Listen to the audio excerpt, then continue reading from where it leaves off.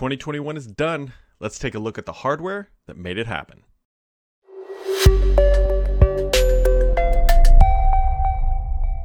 Happy Friday, friends. It is a sort of a special Friday, I guess. It's the end of the year special. It's the nothing's going on in the world, and so we're going to talk about the hardware that made it happen for this podcast. No, but really, this is something I do every year, and every once in a while I'll go back and watch and just see how things have evolved in my life from a hardware perspective. And so it's the end of 2021. It's New Year's Eve. Tomorrow's Pop the Champagne 2022 is starting, and well, here we go. So what I typically do is just walk through the hardware and stuff that I use every single day to make like this podcast happen, to work, to live, to just do whatever. So to kick things off here, I have four primary computers, but we'll just say three primary computers. So I have a desktop upstairs, which is my workstation. I have this podcast box, and then I have a laptop that I take with me when I travel for work. And so the primary desktop hasn't really changed at all in the last year. It's still a 7900X 2070 Super with 32 gigs of RAM. Now, we're getting close to that tipping point where upgrading this box, or I should say that box, would make a lot of sense, meaning going to something like a 12th gen Intel chip, DDR5, and then there's the new PCIe Express stuff that is coming out. If you've not seen the 5.0 speeds that were kind of posted on Twitter by Ryan Shrout, upgrading the SSD with the PCIe 5 Express, and then the 12th gen, and getting maybe a 4000 series GPU, that would be a solid upgrade, because basically every component would be upgraded at that point. Typically, like, I try to avoid just upgrading individual bits. I just kind of go whole hog every few years, and then that box would come down and replace the podcast box that I'm recording on right now, which is a 7700K with 16 gigs of RAM and using a GTX 1080. So it's not a slouch by any means, but it could use some bumping up, because I actually have a little dashboard here on this Stream Deck, and I can see that the CPU, when we're doing things with a couple different guests, it really does top out. So just something to keep in mind. Now, I do use the Surface Laptop Studio. That was a new addition for the last year, and I love that thing. It is a great workhorse for on the road. I need to do a follow-up write-up and longer-term review, but that is, it's a great device. I really like the keyboard on it. Like, they did a really good job with that keyboard. Now, speaking of keyboards, I did add a new keyboard to my primary desktop, which I'm like on the tipping point of becoming like obsessed with keyboards. I really like mechanical keyboards, and I purchased a couple, but one that I really like and highly recommend is the Ducky One 2, and I have the Skyline double shot PBT mechanical keyboard. You'll see an image of it here up on the screen. But this is sort of a no-frills mechanical keyboard, but it's still got some frills. First off, I think it's nice and simple and clean. No RGB under the keys. It's just really simple and clean and easy to use. And if you're going to get a mechanical keyboard, I highly recommend getting double-shot keys. It's hard to explain, but they're more textured and more grippy, and it just feels more premium out of the box. It's only $100 too. This thing was only $100, and so it's a keyboard that I highly recommend if you need just a good quality keyboard without just some sort of crazy RGB going on. I know lack of RGB might be a breaker for some. You can find tons of them, and even I think this particular model comes with it, but I opted out for it just to keep things simple and clean.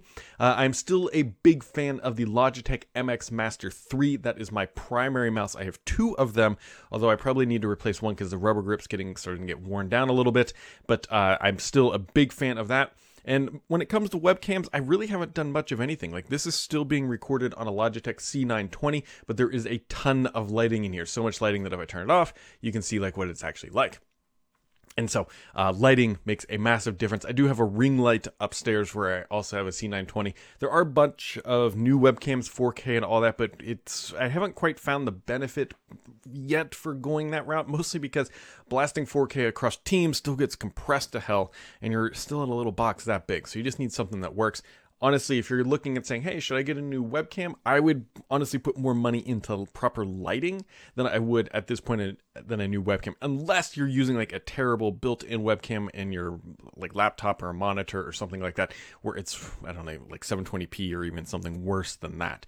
And so software side, things have changed up a little bit, some more predictable than others. I have become a big fan of using Notion. Now, Microsoft is obviously building a competitor called Loop. We have no idea when it's going to arrive and how well it will compare to an application like Notion, but I use Notion for everything now. I use it for work. I use it for creating notes for the podcast. And it's completely free, although you can pay for it. There's many paid versions, obviously, of it. And I do recommend that if you get pretty heavily invested, like I do, at least pay something so that the app can be sustainable. But you could definitely use quite a bit of it for personal use only without having to pay a dime. So it's called Notion and whatever. No surprise here, since I've joined Stardock, I'm a big user of Start 11 and Fences. Those have joined the family of things that are on everything that I install now. Primarily because, hey, we developed these applications and I personally think they're pretty good. Now, for recording audio, and what I'm doing quite literally right now, I'm still using xSplit. Everybody is pushing me to OBS, and maybe at some point I will go to OBS. But at this point, I'm so embedded and I understand xSplit and it's easy to use and I understand it. And that's kind of what's kept me there. And yes, it is a premium app and you do pay for it. But at the same time, I'm also a believer, if you like a product, pay for the products to support the developers. OBS is fine. There's nothing wrong with OBS. I have just used xSplit. Anyways, if you're wondering what that little cut was right there, my daughter managed to knock an entire plastic container off of a desk, making a very loud noise and a very large mess. The joys of having people at home while you're trying to record a podcast. Anyways, so that was xSplit. Affinity Photo is still my primary photo application that I'm using. If you're not familiar with this app, I highly recommend checking it out. Like, it is really good. So if you like Photoshop, but you don't like paying monthly for Photoshop, check out Affinity Photo. It's a one-time payment. You can get it through the store. It is a very, very good application. If you're familiar with Photoshop, you'll be able to migrate over to Affinity Photo very easily. And if you're not using a heavier photo editing application, you might want to give it a shot. I don't know if you can download it for free. I'm sure they have a free trial somewhere on the internet, but it's really good. It's a simple one-time payment. You don't have to worry about paying it for every single month. Affinity Photo is great.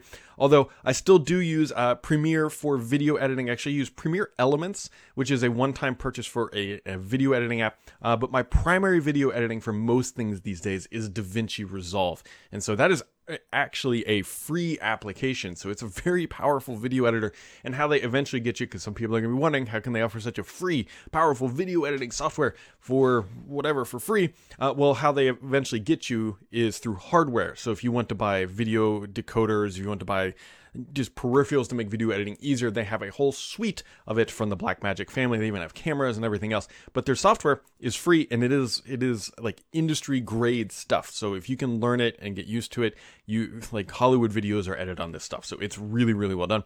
And then I use After Effects as needed. I don't need it all the time, but when it's needed, it's needed. Other things that I'm always using: Spotify, Microsoft Teams, and TweetDeck. And then indispensable is OneDrive. I could not do everything that I do personally or professionally without OneDrive because of so many machines I'm jumping through. Having everything synced and very well organized, I'm a very digitally organized individual, is on OneDrive. And if you're looking for a little bit of, I don't know, desk candy, something that was added to my desk, while it's not technically computer related, is the Ambient Weather WS-2902C. Now this thing sits on my desk and it connects to a weather station outside my house, and it just shows the weather. It's nice, a nice little display, if you will.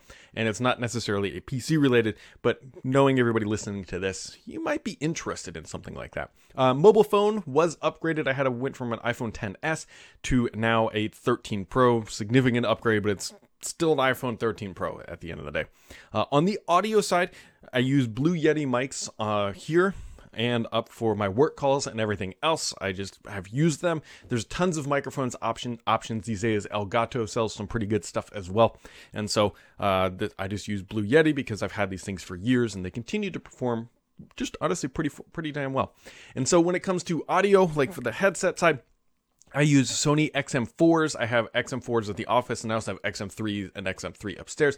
These are wonderful headsets, and I use them all day, all the time. Like they're very comfortable, very lightweight, excellent noise canceling and isolation, and highly recommend them. You can get them on sale for various price points. If you can find the XM3s, that's probably what I would get.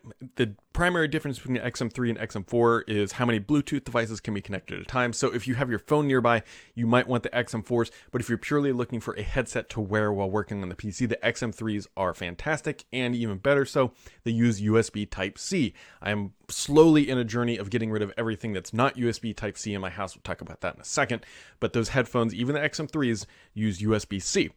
Onto the Xbox side, I am a hardcore gamer on the Xbox Series X. That's what I use all the time. I still am using the Elite Series 2. Mine has held up the test of time. I know a lot of people have had bumper issues and various stick drift and other things, but mine, I knock on wood, I've gotten lucky so far, and mine has held up exceptionally well.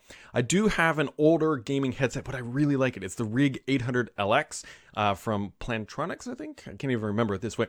It is from my Xbox One, but I love this thing, and I'm looking to replace it here eventually with something that uses USB Type-C, because it still uses the older USB connection, and it's really annoying, and I want to get rid of it. But the problem is that it has excellent, and I mean excellent, audio quality, and I tried to use the original, or not the original, but the recently announced, I should say, Xbox headset that's like $100 dues, or one mini fridge unit, and the soundstage was just not comparable. So I've got to go for the upper end, and I've got to find something USB Type-C, but at the same time, it's very much a want and not a need, because my previous headset, or my current headset, is absolutely fine.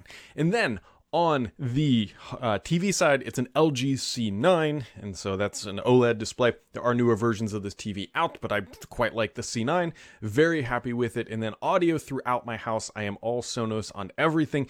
That can get quite pricey, so definitely ease into that if you're looking at going to the Sonos route, but it works really well. And one of the other things we use is Apple TV. So I have Apple TVs on every TV, and I have Sonos sound bars, not the high-end one, but the Beam, I think they call it. And so what's really nice is when your kid is listening to a TV in another room, you can either change it if you don't like what they're watching from your phone. You can also turn it down. Now Sonos does allow you to limit the volume, but it's really convenient when my kid is in another room and she has it blasted, and I can just on my phone turn that audio down. And so those are the big things that I am using, along with this Stream Deck, which I talked about right here, is how I do all the scene switching. It's everybody knows what a Stream Deck is. Watch me unplug this thing. Whoop, right there with all the scenes and dashboarding and everything else. I'm tempted to get another one of those for upstairs. They're just neat. Definitely not a necessity. They're fancy macros with little LCDs, I think is the best way to describe it. So there you go, guys. That is the hardware, the software, and the things that I use on a daily basis. There will be a link down and below. No affiliate links. Just go buy or do whatever you need, or none of the above if that's your jam. But as always, I'd love to know what you guys are using, and I can't wait to see, sort of how things evolve in 2022, from Xbox to Windows to software to everything else, and the new hardware that comes along the way. Thanks for hanging out in 2021. Make sure to keep it subscribed here, because the only BS on this podcast is me.